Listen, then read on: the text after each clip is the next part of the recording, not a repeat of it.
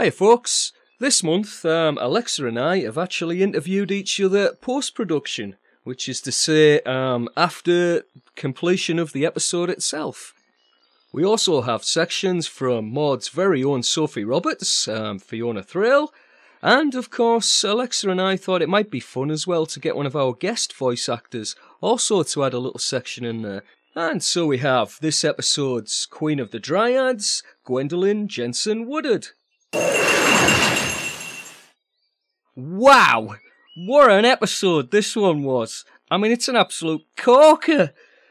This one literally has it all and was an absolute joy to put together.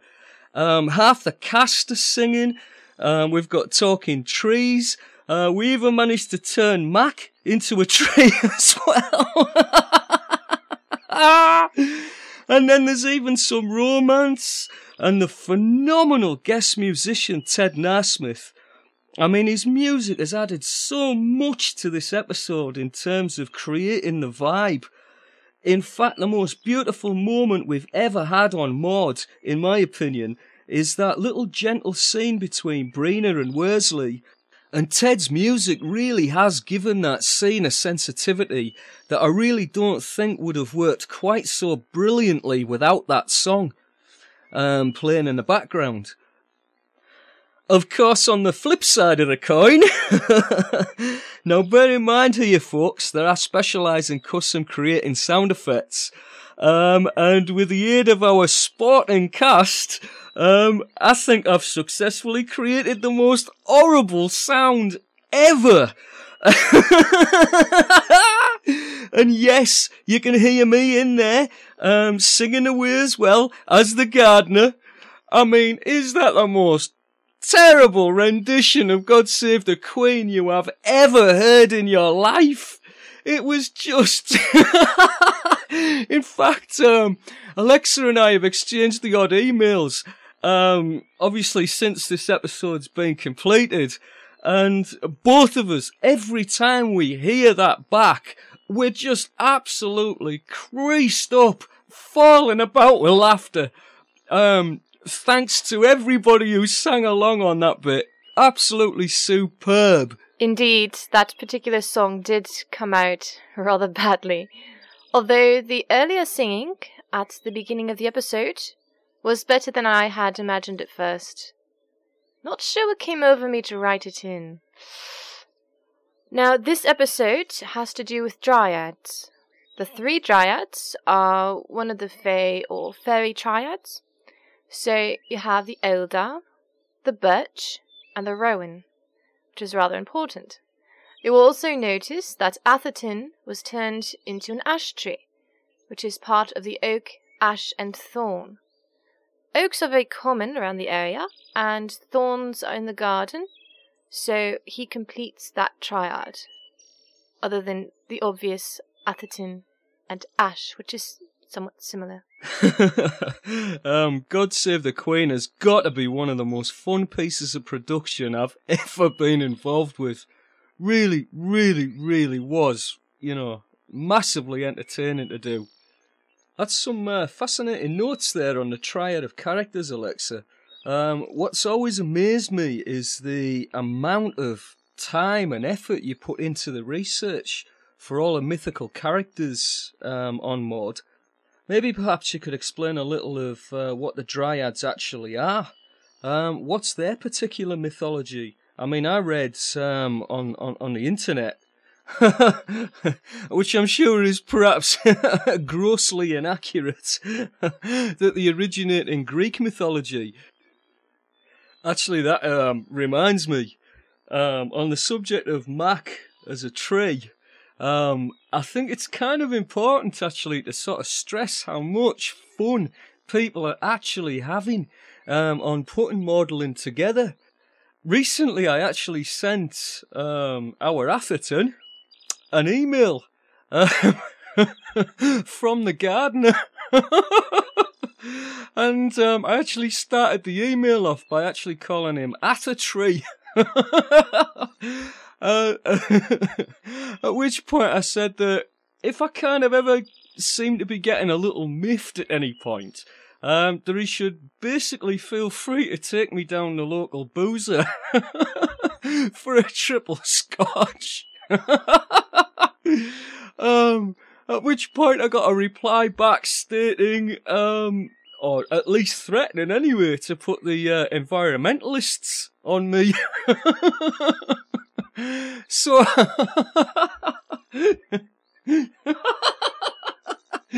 so basically, I replied back stating that like a million sort of verses of Kumbaya, my lord, are not really much of a match for the gardener's axe. So you can see, just for everybody out there, our listeners in particular, the cast of Magdalene, we all really do talk to each other, and we're having a total blast putting each and every episode together. Well, to be honest, I was rather amiss with this episode, or rather most of the earlier episodes. I did not keep my research. I have notes here, there, and everywhere, and I didn't particularly catalogue them very well, which is something that I was careful to do with the later episodes for this series and as well as series 2. So I can't answer the question exactly. I will say that these dryads are not based upon Grecian mythology. They are based upon Irish mythology. And which one came first, that's anyone's guess, really. It's difficult to date a lot of early chronicles because most of them were written, or rather the dates were written in them much later. So you can't really quite depend upon the dates, I guess one could say. If you read some of the ancient chronicles, you can't really tell exactly when these sorts of things happen. So, especially with mythology, which wasn't a history. So, which came first? I'm not sure. In fact, the idea of a spirit within a tree, particularly a feminine spirit within trees, is so ancient an idea that it clearly predates, I believe, the Greeks. I'm sure as long as people saw trees, that they saw something alive in them. I know when I walk through the forest, I see that myself. I think it's a rather natural human idea to impart some sort of sentience to trees. Actually, there's some interesting notes there, especially on the Irish dryads, possibly predating the Grecian ones. Fascinating stuff. I think it's kind of natural too, on associating some form of sentience to trees as well. Some of the older, larger trees, for example, seem to have almost a character of their very own. If you look at the way, the knots appear in the bark and such like, you can almost see faces there. Which reminds me, and spot the tenuous link here, by the way, folks. As I mentioned earlier, I play Maud's gardener, and I don't think I ever told you, Alexa, where I got the voice, or at least the inspiration for the voice of Maud's gardener. And I have to say, it's Parker from Thunderbirds. And all the while I was voicing this character, I just had this vision in my mind's eye of you, Alexa, as Lady Penelope. And it sort of really helped me to sort of get into character, yes, milady! Which, of course, is completely bizarre. But I do find that when you do work on anything that's creative, it's kind of quite astonishing and very often quite surprising as well, in terms of where you actually do draw inspiration from. I'm sure you must have had some quite peculiar moments yourself there, Alexa, in terms of where you drew inspiration from, in terms of writing Maud. Oh dear, Lady Penelope. I suppose I shall have to send you messages with a teapot now. I must say I'm not partial to pink, though I am quite flattered by the comparison. Tiresome, though, quite tiresome. As for odd airs of inspiration, none come to mind straight away. I tend to be very dull and poring over original manuscripts. I will say that a future character, Colchester, is a combination of Steerforth from Great Expectations and Tom Riddle. A lot of little moments are results of actual conversations or incidents I've had, such as in Series 2, there is a back and forth about why they call the new building at Magdalen the new building, when it's over 200 years old, and entire complexes have been built since it. I will tell you one odd moment, however, for episode 5, which is when Worsley has his head in Brina's lap. That, for some reason, came out of a sequence in the new film of Importance of Being Earnest with Colin Firth, between Cecily and Algernon. So later we will be hearing from Fiona Thrall, who voices Sophie Roberts. So, Stevie, do you have any sorts of opinions on the character of Sophie? Looking forward to my next teapot there, Alexa. Wasn't a bad impression either, by the way. That's a terrific combination for Colchester. Looking forward to this character making his debut, as a matter of fact. That's quite bizarre, isn't it, on the new building? Don't you just love the English language and the way people are sort of stuck in their ways in England sometimes? Well, you know me, never short of an opinion or two. Sophie, for me, basically represents the common sense in Maud. Whilst the other characters are sort of mucking about trying to find a solution to a problem, she'll come right out and just say the obvious, that we're all really thinking anyways. In fact, one of my favourite moments on Maud was in the last episode, when the Djinn is commanded to get rid of the magician. And Sophie says, why didn't we just do that earlier? Yeah, good question. Instead of being chased halfway around Oxford, into caverns and all sorts, you know. I must say, I love Sophie's independence as well, and her upfront approach. She can more than hold her own with the lads. Fiona's brilliantly voiced her. In fact, I think she's added a sort of real sense of playfulness to Sophie. That, in all honesty, I think only Fiona could have brought out this well. Sophie is interesting because I've had a lot of different reactions to her. I believe she is the only character in Maud that is disliked, that I've heard of, which is rather surprising. She has usually been accused of being too feminine. Now, first off, I find that an odd statement, because that isn't what first comes to my mind when thinking of her. She's a very strong character, not all about ruffles and flowers and all that.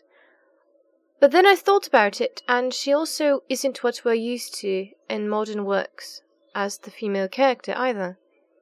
A lot of women in telly and movies today seem to be women running about trying to be male characters, which is ironic, seeing as they also seem to go about insulting men all the time. Personally, I rather like blokes. I think they're quite intelligent. So, that's part of Sophie as well, I suppose. She's also in the 1930s, which people need to remember, so there is a different sort of feel about her than if it were modern. As Stevie pointed out, Fiona brought a definite playfulness, and when choosing which lines to use after the one sent, we both do tend to go with the more playful version. On the flip side, I have also had women commenting to me that they liked Sophie because she doesn't scream. I made that decision very early on. Sophie will give a yelp if someone throws ice water over her, but she'll never scream. That's Worsley's job. I must admit, I'm rather surprised to learn that Sophie's not liked by some. Well, you know the old adage, Alexa. You can't please all the people all the time. Personally, I absolutely love Sophie. And I think she's one of the most well-rounded, best developed and most fun characters on the show. In fact, I think I'd be very disappointed if she was changed in any way, as I think she's absolutely perfect. And on that note, I'm going to hand over to Maud's very own Sophie Roberts, Fiona Thrill. Hello, my name's Fiona Thrale, and I play the part of Sophie Roberts in Magdalene. I first discovered internet audio drama about 1.5 years ago. I've always loved old-time radio, and I was listening to War of the Worlds, and I just wondered whether there were any independent audio companies still out there, still producing radio drama. So I had a look, and it turns out there are quite a few. Since then, it's just been fantastic. I'd only done theatre stuff before, but now it's been the opportunity to work with people from all over the world in a range of different groups. Mainly, I've been working with Kung Fu Action Theatre and also Pendant Audio. With them, I also direct Wonder Woman Champion of Themyscira. And now, of course, working with Broken Sea. Wonderful. When I got the part of Sophie Roberts, I was absolutely over the moon. Of the parts I've played, I think definitely she is the one that I've identified with most. First of all, she works in the Eagle and Child pub in Oxford. In fact, at the moment, I do work in Oxford, just a stone's throw away from the Eagle and Child. I have frequented it on the odd occasion, so I know it well. So that's really nice. Like Sophie, I've pulled the odd pint in my time, but the biggest coincidence is that, like Sophie, I am a huge fan of pulp fiction and film noir. In fact, I co-wrote a study guide on modern noir. And so just like her, if some sort of Humphrey Bogart figure suddenly appeared, I would probably react in exactly the same way as she does, which is with pure delight. Sophie as a character is a bit of a dreamer, always craving excitement, which is understandable working behind a bar all day. And she's a foil for the boys in that she's very much grounded in reality. And so she's the one saying, you saw a what? Where? I love the fact that Alexis put a lot of humour into the scripts. From that sense of reality, you know, she has Greek gods walking into her pub and she's focusing on whether they're causing any breakages and whether they're going to pay for them, which is great. Obviously, she's a different class and gender from the boys, but I like the fact that she's not the screamer in the group and she's a lot of fun to play. I do feel very lucky to be involved with Magdalene and with such a great bunch of really talented people. So, yeah, long may it continue. Cheers for listening. Hi, this is Gwendolyn for Behind the Scenes of Episode 5, The Leaf in the Bough. I found it a very fun experience, actually, being able to play an Irish Queen of the Dryads. She is fun. She's not really mean, but she's got to take care of her own people, obviously. But, you know, in the end, throw a rock across this canal wasn't that difficult to get the guy out of the tree. But it was funny. I really enjoy parts of the series because of the fantasy aspect to it. There's not a lot of fantasy out there. We have parts of Reign of Zelvicia, but, you know, that and maybe a couple newer things, and Magdalene are all the same, you know, are the only fantasy ones I've found. And I really like fantasy. It was a fun experience. I'm glad I got to do it. I'm glad that was working with Alexa before we had Imagination Lane, so that was pretty cool. And I guess that's all I can think of for the behind the scenes. That happens sometimes. Hopefully I'll do better the next time I'm asked for one. Thanks everyone for listening. And, you know, listen to Magdalene, it's worth it. Bye now. And as an added bonus, Here is one of Alexa's very own bloopers. Maudlin. Episode 4, 5, 6, 7, 8, 9, 10. Yeah, it's the wrong number here. Even I can mess that up.